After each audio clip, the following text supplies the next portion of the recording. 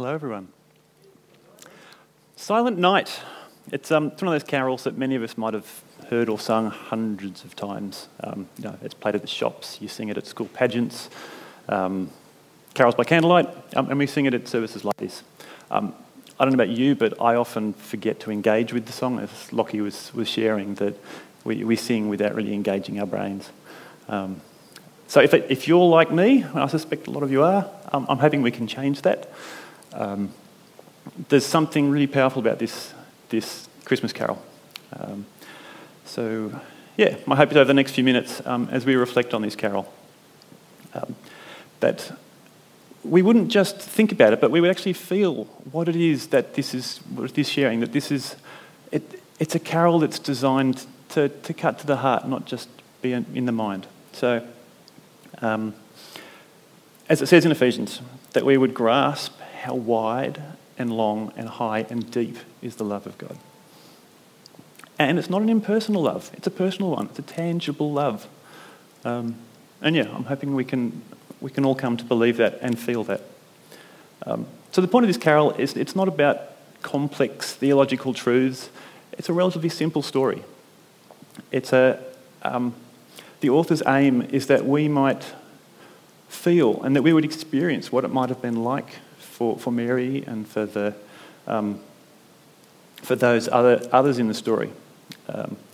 That we would realise that the birth of Jesus didn't just mean something powerful for them back then, but it means something powerful for us today. So as we walk through the carol now, let's try to put ourselves in the scene and experience the wonder and the significance of Jesus' birth, that we might have a silent, holy moment. So, here's our opening verse of Silent Night. But first I just want to set the context. So our characters are Jews under Roman rule. So they're not slaves, but they're poor and they have very few rights and they're pretty much trapped in that situation they're in. Being Jews, they'll be familiar with the prophecies that talk of a promised Messiah that would come and rescue them.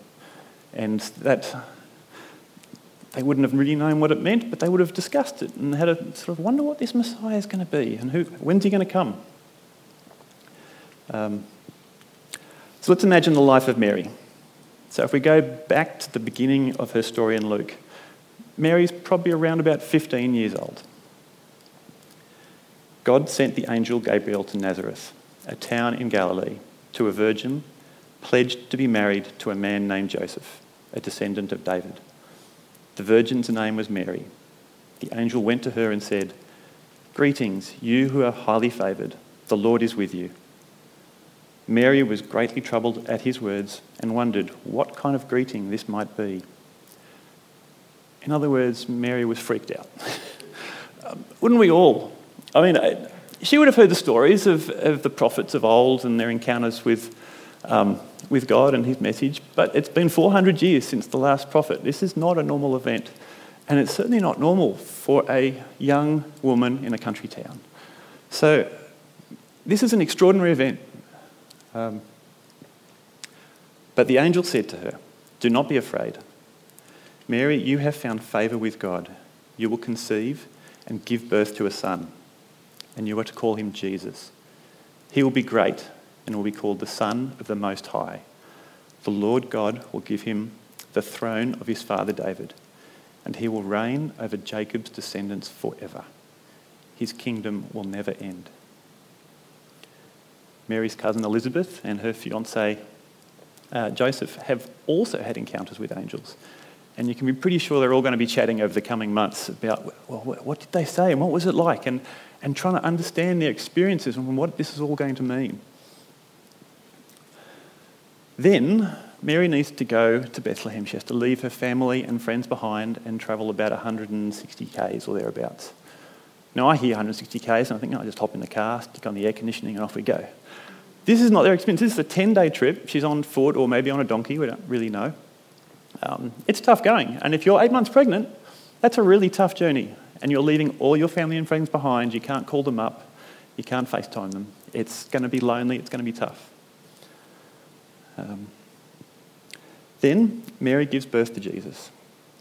and she has to care for this miracle child. And it's here that this carol begins. I forgot to mention, when she's arrived in Bethlehem, she doesn't get to just hop into a nice comfortable hotel bed. She gets to sleep with the animals. I don't know if I'd be able to sleep, but anyway, I'm sure it's going to be tough. So, the carol's begun. It's dark, town is quiet, Jesus is asleep. And imagine how Mary might be feeling. She's exhausted, she's vulnerable, she's powerless. Yet, she'd be in awe of this wonder before her. And she'd be thinking about the angel's words and this contrast and what the promise was and what her experience is. She's in this vulnerable state, isolated from her family and friends, but as instructed, she and Joseph name him Jesus, which means the Lord saves. From sleeping with the animals in this meagre place, he would be called Son of the Most High. From their poverty, he will be given the throne of David. And from their powerless situation, he will reign over Israel forever. So God, with all creation before him, he hasn't stayed on his throne of power.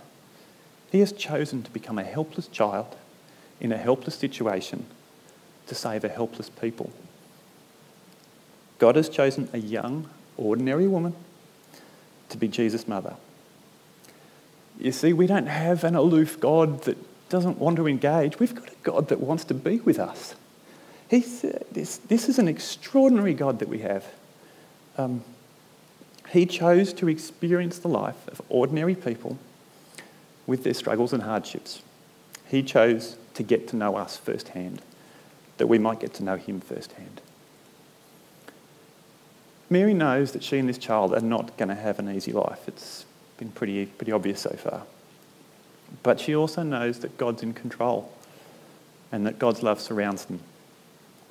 And as the carol says, Jesus can sleep in heavenly peace.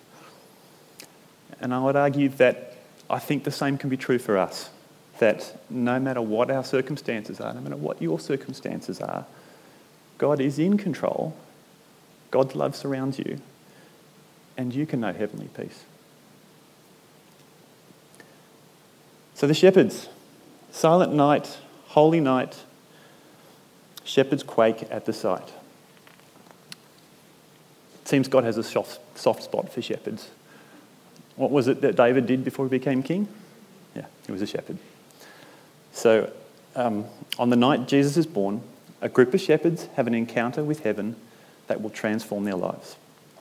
So let's look at the passage from Luke chapter 2. There were shepherds living out in the fields nearby, keeping watch over their flocks at night. An angel of the Lord appeared to them, and the glory of the Lord shone around them, and they were terrified. But the angel said to them, "Do not be afraid. I bring you good news that will cause great joy for all the people. Today, in the town of David, a Saviour has been born to you. He is the Messiah, the Lord." Suddenly, a great company of the heavenly host appeared with the angels, praising God and saying, "Glory to God in the highest heaven, and on earth peace to those on whom his favour rests." Again, this is no ordinary event. These shepherds have an encounter with the glory of the Lord, and it terrifies them. Remember, shepherds are often faced with danger. Their job is to protect their sheep from wild animals and from thieves. So they're not going to be easily scared, but yet they are scared by a visitation from heaven. It's a spiritually profound moment. So this encounter tells me three things. Firstly, that God's love is for everyone. He chose to share the good news with just some ordinary shepherds. So we don't need to be special for God to think we're special. Secondly, God wants to be part of our lives. He reached down and revealed his glory to these shepherds just to share the good news. So he wants to communicate with each of us. But finally, the thing that I guess most stands out for me in this story is the experience of being in the presence of God. You see, one day we're going to spend eternity in the presence of a God that causes shepherds to quake. We're going to be in the presence of one who makes us and who made all of creation. We will be in the presence of one who causes every knee to bow and every tongue confess that he is Lord. The presence of one who causes a great multitude of angels to sing, "Glory to God in the highest heaven, and on earth peace to those on whom his favour rests." Or, as it says in the carol, "Hallelujah, Christ our Saviour is born." Now, I don't know about you, but I've never seen an angel. I've never been surrounded by the glory of the Lord. But have you ever had any of those moments where you felt God has been present? Have you ever had a taste of what the glory of the Lord might be like? Because as it says in Psalm 84, better is one day in your courts than 1,000 elsewhere. I remember when I was 8 years old, I think for the first time I realised that I needed God to forgive me. I needed Jesus to save me. So I asked for forgiveness. And it was at that time I remember this sense that God was there, that he was watching over me, he was smiling with love, and he offered unconditional forgiveness. I remember when I was 16, and not only did I want God's forgiveness, but I wanted to give my life to him. And so I chose to do that. And I remember again, there was just that sense that God was with me, that he was watching over me, smiling with love and with a purpose to my life. I remember when I was 24, I was on my honeymoon with my beautiful wife. We were down in Tasmania, and we were travelling along the road, and there were police cars and ambulance flying back and forth towards Port Arthur. So it was April 96. The night before, we had decided that we would change our plans and not go to Port Arthur. So it was, we would have been there during that dreadful massacre.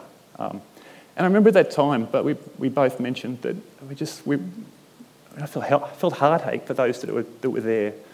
But we also had this sense that God was there. He was smiling over us with love and with his guiding hand. I could keep going. I've got many more stories, but and I know I'm not alone in moments like these. I think the appearance of the shepherds and our own experiences in the presence of God, they might be rare, but they are powerful reminders that God is there, that he's watching over us, he's smiling with love, and we can rely on that. And that the greatest thing there is in life is to know him, and one day we will be in his presence. That one day we will be overwhelmed by his glory. So can you remember a time when you were aware of God reaching out to you to show his love and power? I think sometimes we forget. I think sometimes we don't notice. We're too busy in our busy lives to take notice of what God's up to. Sometimes it takes us to purposefully pursue him. So it's maybe I'm a bit like the disciple Thomas, he had to see Jesus' side and the holes before he'd believe. But for me, these are the things I hang on to when my faith's weak. That I'm reminded that this is not a theoretical God that I worship. This is a real God that one day I'm going to get to be with for eternity. And that keeps me going. So, the final verse, it moves from Mary and the shepherds, and it becomes just us and Jesus. And we are called to worship the one who transformed Mary and the shepherds' lives, to worship the one who transformed the lives of his disciples and who transforms the lives of his disciples today. That's you and me. The God whose glory causes shepherds to shake with fear has become a helpless baby lying in a manger. Jesus' birth is the dawn of God's redeeming grace, the beginning of a life that will ultimately be surrendered to pay the penalty for our sin. Jesus, whose name means the Lord saves. Sorry. Jesus, who is the Lord. One day we will be in his presence, and the only thing we will be able to do is bow in worship. This Jesus, Lord at his birth, Lord of all, he knows us and he loves us. For God so loved the world that he gave his one and only Son, that whoever believes in him shall not perish, but have eternal life. I want to finish with a passage from Ephesians.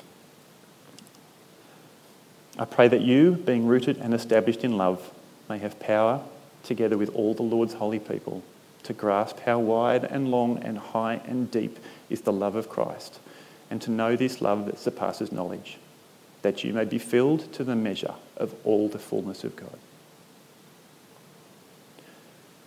Lord Jesus, I pray that we, being rooted and established in love, may have power, together with all the Lord's holy people, to grasp how wide and long and high and deep is your love for us, and to know this love that surpasses knowledge, that we may be filled to the measure of all the fullness of God.